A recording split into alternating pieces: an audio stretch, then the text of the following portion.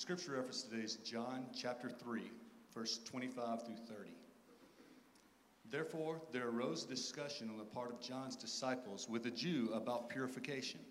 And they came to John and said to him, Rabbi, he who is with you beyond the Jordan, to whom you have testified, behold, he is baptizing, and all are coming to him. John answered and said, a man can receive nothing unless it has been given him from heaven. You yourselves are my witnesses that I said, I am not the Christ, but I have been sent ahead of him. He who has the bride is the bridegroom, but the friend of the bridegroom, who stands and hears him, rejoices greatly because of the bridegroom's voice. So this joy of mine has been made full. He must increase, but I must decrease. This is the word of the Lord. Thanks be to God. Let's pray together. Father, as we come to your word now, may you work in us what we have just heard. May Christ increase. May we decrease. And may it result in our joy. We ask this in Jesus' name. Amen. Well, today is the third Sunday of Advent. And on the third Sunday of Advent, we attempt to light the candle of joy, which has been extinguished once this morning, but is now lit again. We shall see. Joy to the world, we have sung. For the Lord has come. Joy has dawned, we've declared. Joy, joy, joy. We're talking about joy. We're singing about joy. We've sung about joy a lot. But what is joy? Before defining it, I'll give you a quote and a personal example of joy. My freshman year of college, driving back to campus from church with a carload of other University Mobile students, the pretty sophomore next to me asked me if I've ever read Augustine. I hadn't really, but instead of saying that, I said this: how sweet it was all at once for me to be rid of those fruitless joys which I once feared so much to lose. You drove them from me, you who are the true, the sovereign joy. You drove them from me and took their place, you who are sweeter than all pleasure. And it was like fishing rod, throwing it out. It was that girl over there, by the way, reeling her in. That was the only Augustine quote I knew by heart. A quote about God being the source of our joy. It pays in life, folks, to know something about joy. It's for your joy to know something about joy, because you never know when and how that knowledge might shape the rest of your life. You're in the right place this morning because it pays to know personally and think deeply about joy. And that's what we're going to do. Think about joy. What is it? What exactly is joy? You might perhaps struggle to define it, but my life and your life contain many examples of it. The moment when you first look into the face of your newborn child, that is a moment of parental joy. The moment when, as a child, you wake up thinking it's a school day and suddenly remember it's Saturday. That's an example of childhood joy. Or in childhood, you remember that magical moment when you come out on Christmas morning and catch the first glimpse of the Christmas tree and the stacks of presents around it. Or as a child, waking up to an unexpected snowfall. No school today. It's a day of playing in the snow. It's a moment of joy. Or as an adult, finally receiving that long-expected promotion at work. Or at any point in life, you round a corner and are surprised by a gorgeous rainbow or a breathtaking sunset. Or, sports fans, your team wins the big game on the last play, snatching victory from the jaws of defeat, and you dance around the room, right? That's a moment of joy. Your life is filled with many examples of joy, but what is the essence of joy? What is the essence shared by all those examples? We can say this much about joy's essence, at least. Joy is essentially a response. It is a response. What ties all those examples together is that they are responses. Responses to things that are good, to things that are beautiful, to things that are true.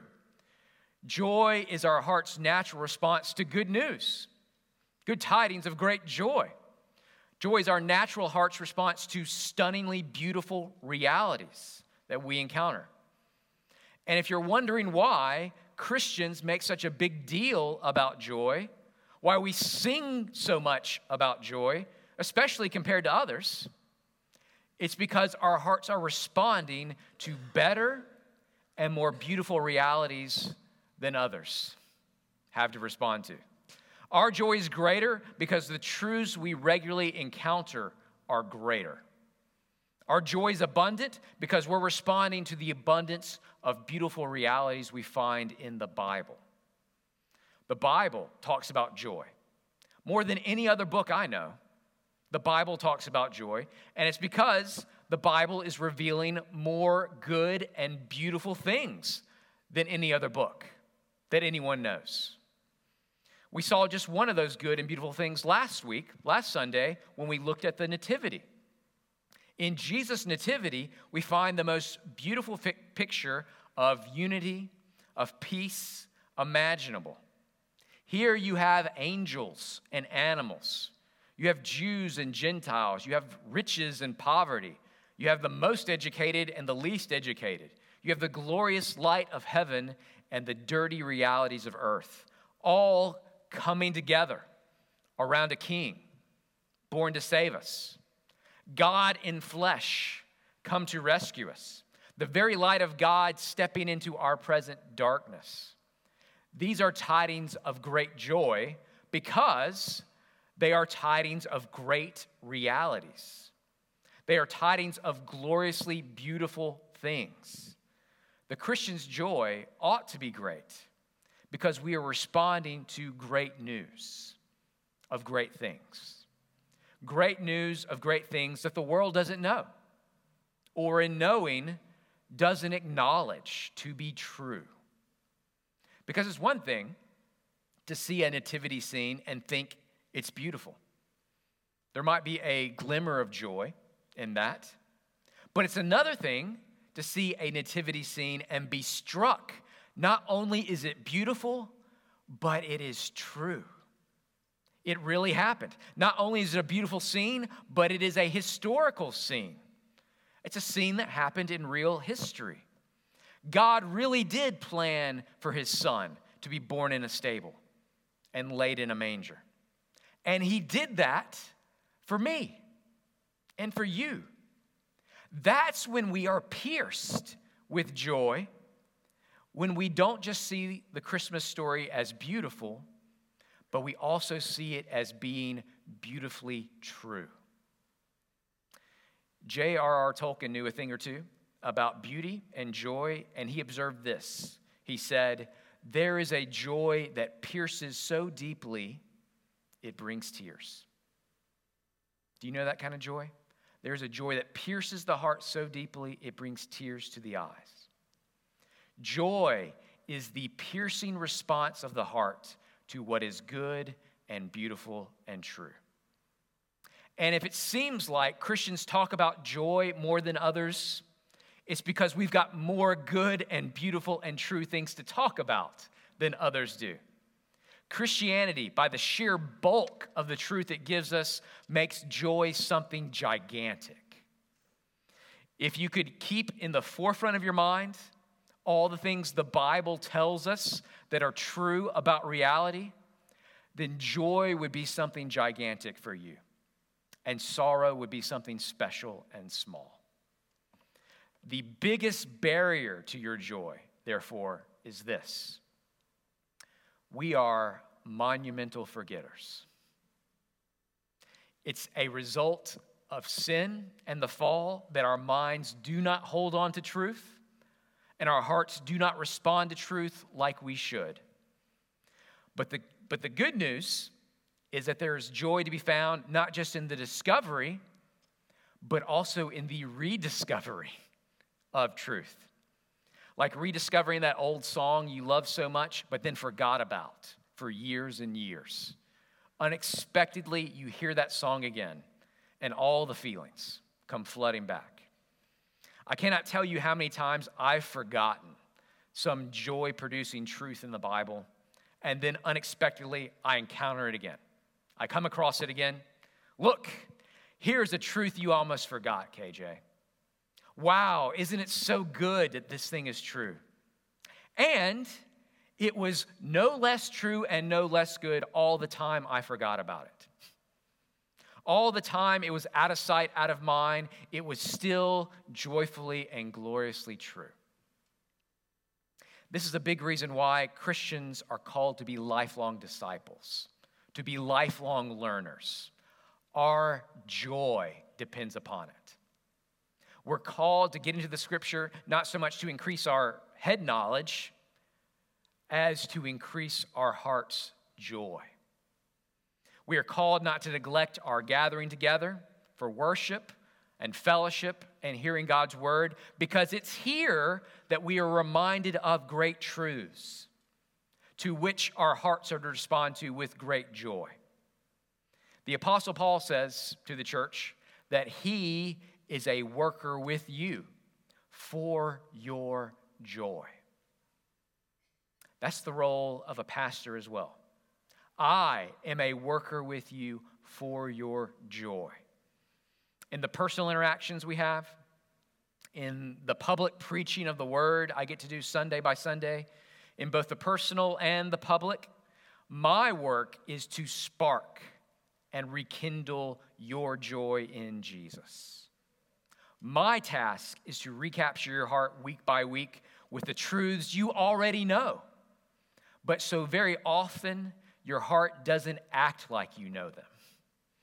You often respond to the week's difficulties and bad news like you've forgotten all this good truth about Jesus.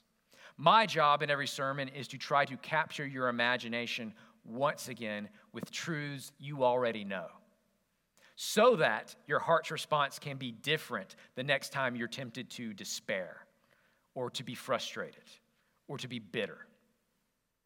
So that joy is something that becomes so big in our lives, the beautiful realities are just so great in us that they've captured too much of our hearts to give room to malice or anger any longer. Those things are pushed out by a superior joy in Jesus. As your pastor, I'm a worker with you to rekindle the fire of your joy and to extinguish your smoldering flame of anxiety and pride and fear. Even in the committee and budget meetings, I'm to be a worker with you for your joy, calling you to humility when you get your way and to contentment when you don't. And I do it largely by pointing us to great realities, to greater realities, to the great realities we encounter in Jesus and in his word. So this morning, we're going to look at God's word and see how joy is our proper response to Jesus. And we're going to see that response modeled for us in the life of John the Baptist. John the Baptist's life pretty much began with a response of joy to Jesus. Do you remember when? You remember this? John had a response of joy to Jesus while he was still in the womb. Luke records this amazing encounter between John the Baptist's mother Elizabeth and Jesus' mother Mary. Luke reports that when Elizabeth heard Mary's greeting, the baby leapt in her womb, and Elizabeth was filled with the Holy Spirit. And she cried out with a loud voice and said, "Blessed are you among women, and blessed is the fruit of your womb. And how has it happened that the mother of my Lord would come to me? For behold, when the sound of your greeting reached my ears, the baby leaped in my womb for joy." For joy. Luke, who records this, and by extension God, who inspired this, wants us to know this story, this prenatal story of John and Jesus. Not only do we get a divinely inspired perspective here on personhood, the unborn Jesus, the unborn John the Baptist are both fully persons while in utero. They are capable of being filled with the Spirit and of responding with joy. It's a beautiful and significant picture for us that joy was felt by John the Baptist long before he, as an infant, felt either pain or hunger. Before them both, he felt joy. In John chapter 3, an adult John the Baptist again experiences joy in response to Jesus. And his response reveals to us more things about joy. This morning, we're going to see three more things. Joy is a response, yes, but three more things John reveals to us about joy. And the first is this: joy is a gift. Joy is a gift. Look at verses 25 through 27. Therefore, there arose a discussion on the part of John's disciples with a Jew about purification. And they came to John and said to him, Rabbi, he, Jesus, who was with you beyond the Jordan, to whom you testify, behold, he is baptizing, and all are coming to him.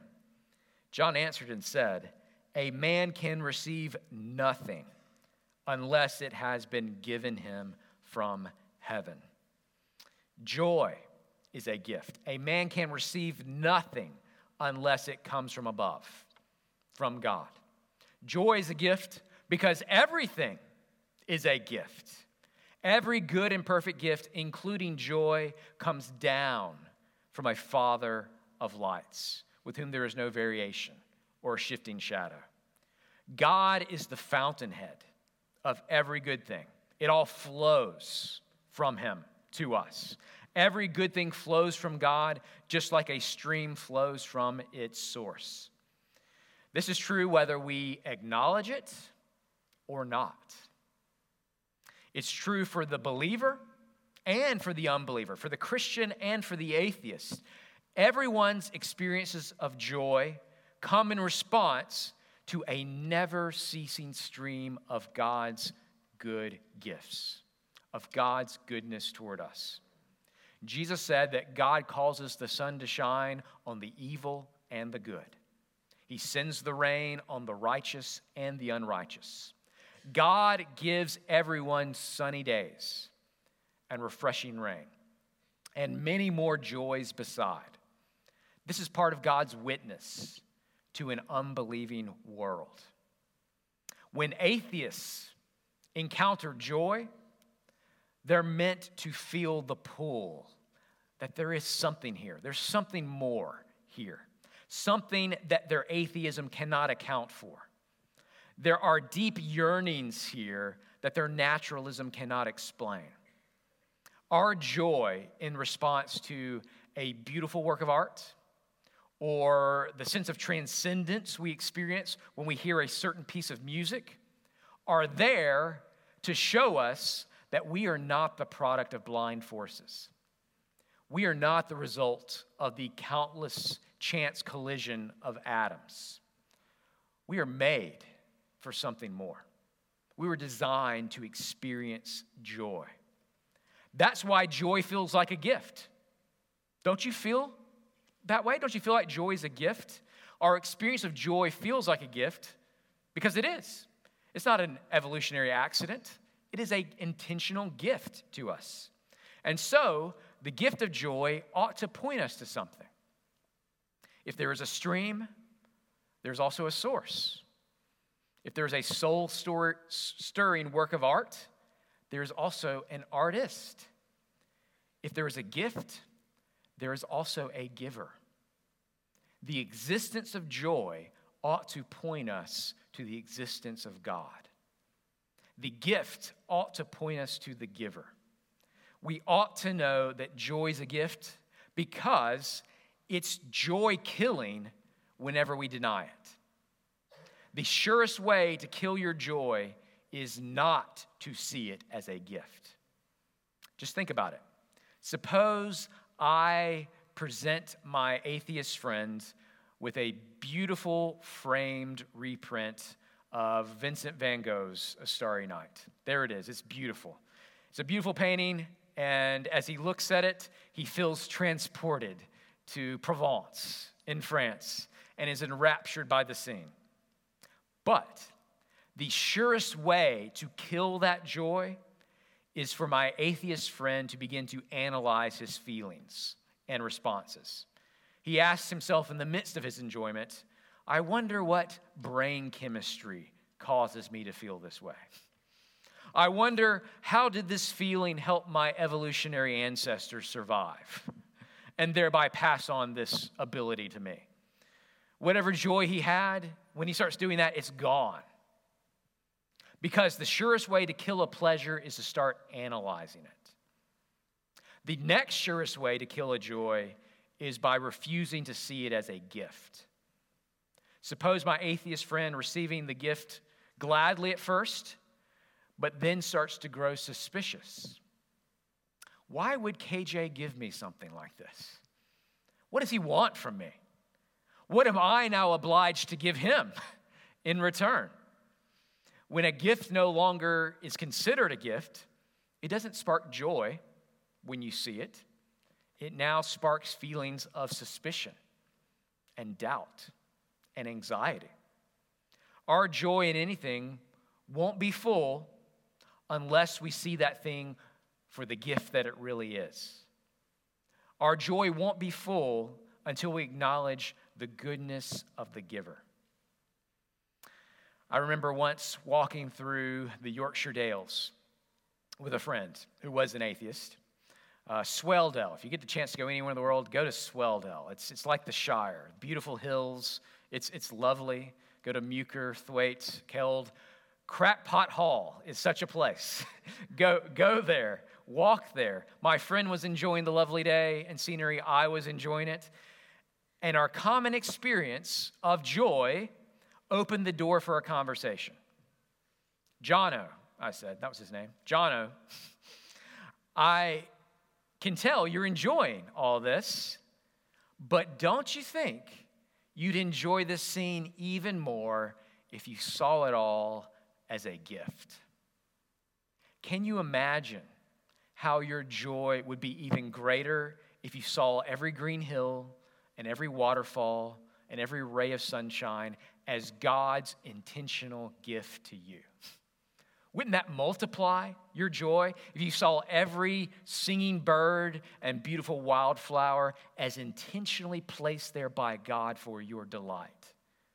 Wouldn't that multiply your joy if you believed it? It would.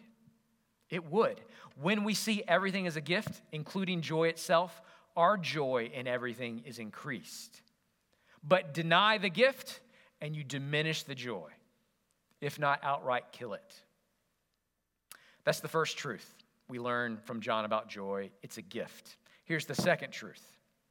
Joy is found in focusing on another. Joy is found in focusing on another. Look at verse 28 and 29. John says, "You yourselves are my witnesses that I said, I am not the Christ, but I have been sent ahead of him. He who has the bride is the bridegroom. But the friend of the bridegroom who stands and hears him rejoices greatly because of the bridegroom's voice. So this joy of mine has been made full." John the Baptist finds his joy made full as he focuses not on himself, but on another. In one sense, we should have all seen this coming. Experience teaches us that joy doesn't come from looking within. Joy comes as a response to things without, by looking to another outside of ourselves. Sometimes the other is a landscape, or a sunset, or a painting, or a bridal gown. All these things are external points of focus that spark joy inside us to varying degrees. For the person who makes those other things the focus, however, there is always a falling short in the end of their expectations. There's never the fullness of joy that John the Baptist talks about here. Because neither the landscape, nor the sunset, nor the painting, nor the dress are meant to be the ultimate point of focus for our joy. They may provide a moment's joy, but it's not the lasting thing you were looking for. Your heart wasn't made to find continual joy in this thing. Your heart was made for another. You were designed to find your full joy in heaven's bridegroom and in no one else. St. Augustine said, "You have made us for yourself, O Lord, and our heart is ever restless until it finds its rest in you." That's true. Have you felt it? Our hearts are ever restless until they find their rest in you. If you want this joy to be yours and to be full, you have to find the proper object to focus on. You have to focus on another, on the only one great enough to make your joy full forever. Jesus, the joyful bridegroom, the Savior who has come to us, born and laid in a manger, so that your joy might be in him and your joy might be made full. Jesus' coming has made it where everything else doesn't have to be perfect now for your joy to be full. All your days don't have to be sunny. All your paths don't have to be straight. You don't have to slay the dragon and get the girl yourself, because he already has. He's already done it, and he's done it for you. He's overcome the dragon. Jesus has rescued his bride, so you don't have to. You have the joy of being the friend who is invited to the party. Your joy is full because you hear his voice. Your friend who was dead is now alive. The bridegroom who willingly went into the grave for his bride has returned to life for you. This is his party. This is his victory celebration, his banquet, not yours. John says Jesus is the proper center of the party, not me. Let me tell you something that may save your Christmas and may save your soul too. At Christmas time, there's a temptation to go off in a million different directions. But if you try to find your joy in anything else this Christmas besides Jesus, it will ultimately fail you. If you try to find your joy in the gifts, you'll ultimately be disappointed. You try to find your joy, the joy of Christmas, in the cozy time with family, you'll ultimately be let down. If you try to fuel your joy with the lights and tinsel, with the decorations and shopping, with the seasonal treats and family meals, with Christmas cards and all the trappings of Christmas, you will miss the fullness of joy, which can only be found by putting Christ at the center. But when you make Jesus the focus of your joy, all the lights, all the tinsel, the trees, the giving of gifts, the meals with family will mean more to you. You will enjoy all of them more because your joy is ultimately focused in Jesus, not in those things. Disconnected from Jesus as the fountainhead, all your joys become like little cut-off puddles that quickly grow stagnant. But connected to Jesus, every good thing flows downstream from him, and there is no end to the joy.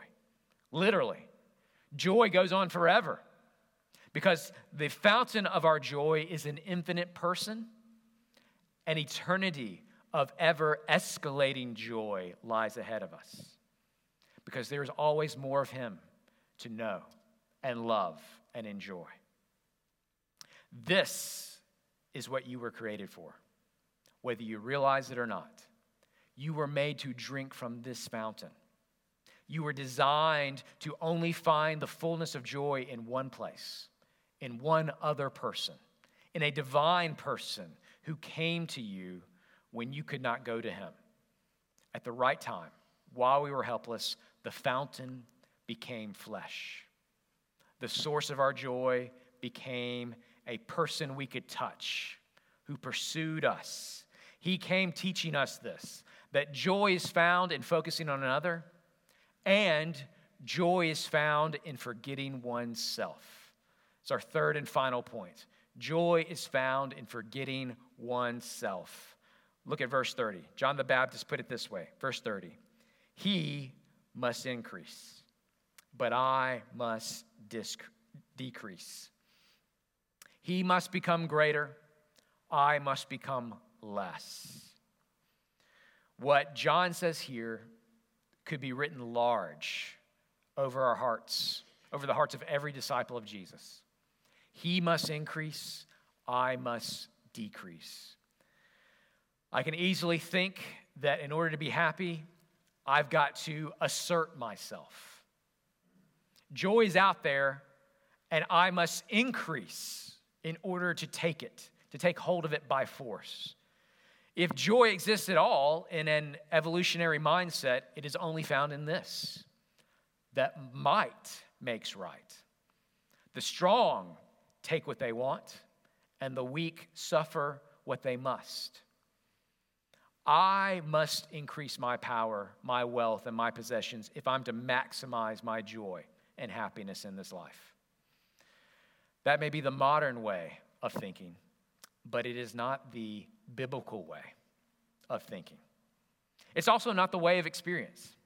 Ask yourself this: how does it feel that one time a year, when everyone in the room is standing around you singing happy birthday to you? How does that moment feel? It's probably the most uncomfortable time of the year, isn't it? It's uncomfortable when everyone around you is singing happy birthday and they're all looking at you, the only person not singing. You're the focus of all the attention, and boy, isn't it awkward. It's hard to find joy in that moment because you're more awkwardly aware of yourself in that moment than you normally are. Joy is found in the opposite. Joy is found in unconsciously forgetting yourself. Joy is found feeling yourself to grow smaller, not larger.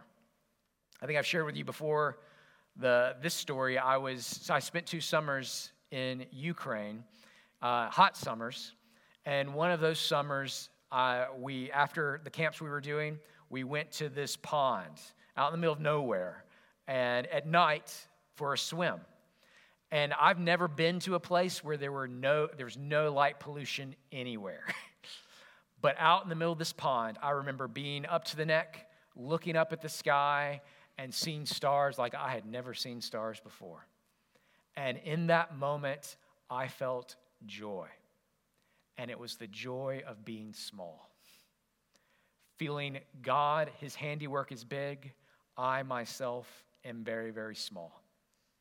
And that was a moment not of dread and despair, but a moment of joy, being caught up in something much bigger than myself. Joy is found in moments of forgetting ourselves. It's found in feeling ourselves to be less and God to be more. Jonathan Edwards, who's still considered today to be one of the greatest philosophical minds that America's ever produced, perhaps the greatest, Edwards described his conversion this way. He said upon reading the words of 1 Timothy chapter 1, verse 17, these words, "Now to the King, eternal, immortal, invisible, the only God, be honor and glory forever and ever. Amen." Edwards said, "As I read the words, there came into my soul and was, as it were, diffused through it a sense of the glory of the divine being. I thought with myself, how excellent a being that was, and how happy I should be if I might enjoy that God and be wrapped up to him in heaven and be, as it were, swallowed up in him forever." Edwards was converted by the reality that John describes here. Our joy and happiness lies not in inflating our sense of self, but in deflating it. It becomes in becoming wrapped up in something greater than ourselves. You know this when you see a great work of art. Joy is found in forgetting yourself for a moment. It's found in being wrapped up in something that's beautiful. I've shared with you before how I remember the first time I saw John Martin's The Great Day of His Wrath. It was just a painting in a textbook, but an audible wow escaped my lips before I knew what was happening. I completely forgot about myself in that moment, being caught up in something else. You know what I'm talking about. You experience it every time you go see a good movie in the theaters. What's the most annoying thing that can happen in a theater? The people behind you are talking. The people in front of you are repeatedly getting up. Why is that so frustrating? Because part of the joy of the movies is found in forgetting yourself. It's found in getting wrapped up in a story. And every phone call that person takes makes you remember that there are inconsiderate people in the real world around you. You can't lose yourself in a film because your anger is growing in that moment. You wish you could just forget about everything else and enjoy it. You know this every time you see a good film in the theater. You know this every time you read a good book. What's the last thing you want to happen when you're at the climax of a good book? Isn't it to be interrupted? Mom, what's for dinner? There's a knock at the door. Dad, my brother locked me in the closet again. Well, he didn't do it for long enough. I wish someone would lock me in a closet. I could finish this book. We all know this to be true. The moments we most want to last are the moments we most forget ourselves. We know it through good books and good movies that joy finds us in the moments when we manage to forget ourselves. When our life gets caught up in a story that seems grander than our own. For most every book and movie, this is labeled as escapism. We're escaping the realities of the real world and being absorbed in the realities of a fake world. A lot of books will do that for you, but the Bible isn't one of them. The Bible's form of escapism is less akin to a man escaping from reality and more akin of a man escaping to reality. Escapism is good if you're escaping from a prison, and that's what the Bible is calling us to do. If you're bound by your false understandings of the world and what will make you happy, the Bible calls you to escape and says, here is what's true. Here is what will set you free. Freedom isn't found in my growing greater, and it's found in me becoming less full of myself.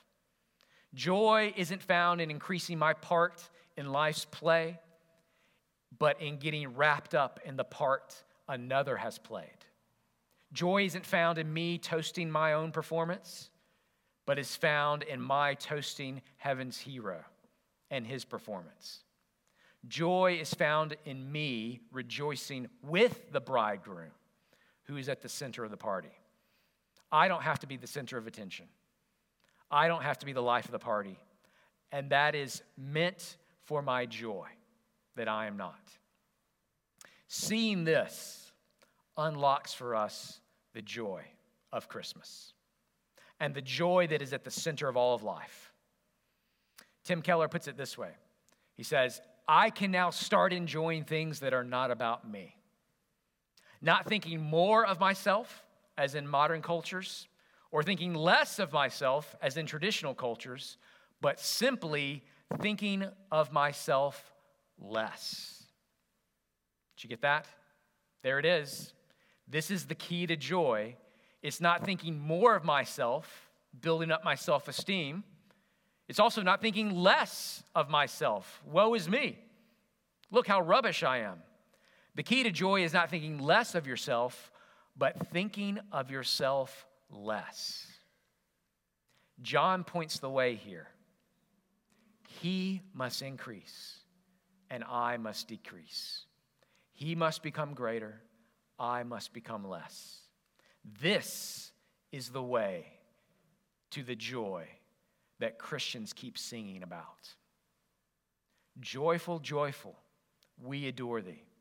God of glory, Lord of love, hearts unfold like flowers before thee, opening to the sun above. Melt the clouds of sin and sadness, drive the dark of doubt away. Giver of immortal gladness, fill us with the light of day. Father, as we hear your word now and respond to it, give us joy in our response. May we take our eyes off ourselves. May we forget ourselves and focus our eyes on what is good and beautiful and true, the great realities that we find in Christ and his gospel. Lord, we may have came in here this morning like John the Baptist in prison. Is this really the one? Is this really the Christ, or should we wait for another? May our eyes look at him and see what he has done. He has healed the lame. He has opened blind eyes. He has raised the dead. He has died and come back to life for us. May we see all this gloriously beautiful truth, and may our hearts respond appropriately. May our hearts respond with fresh joy this morning. We ask this in Jesus' name for his glory. Amen.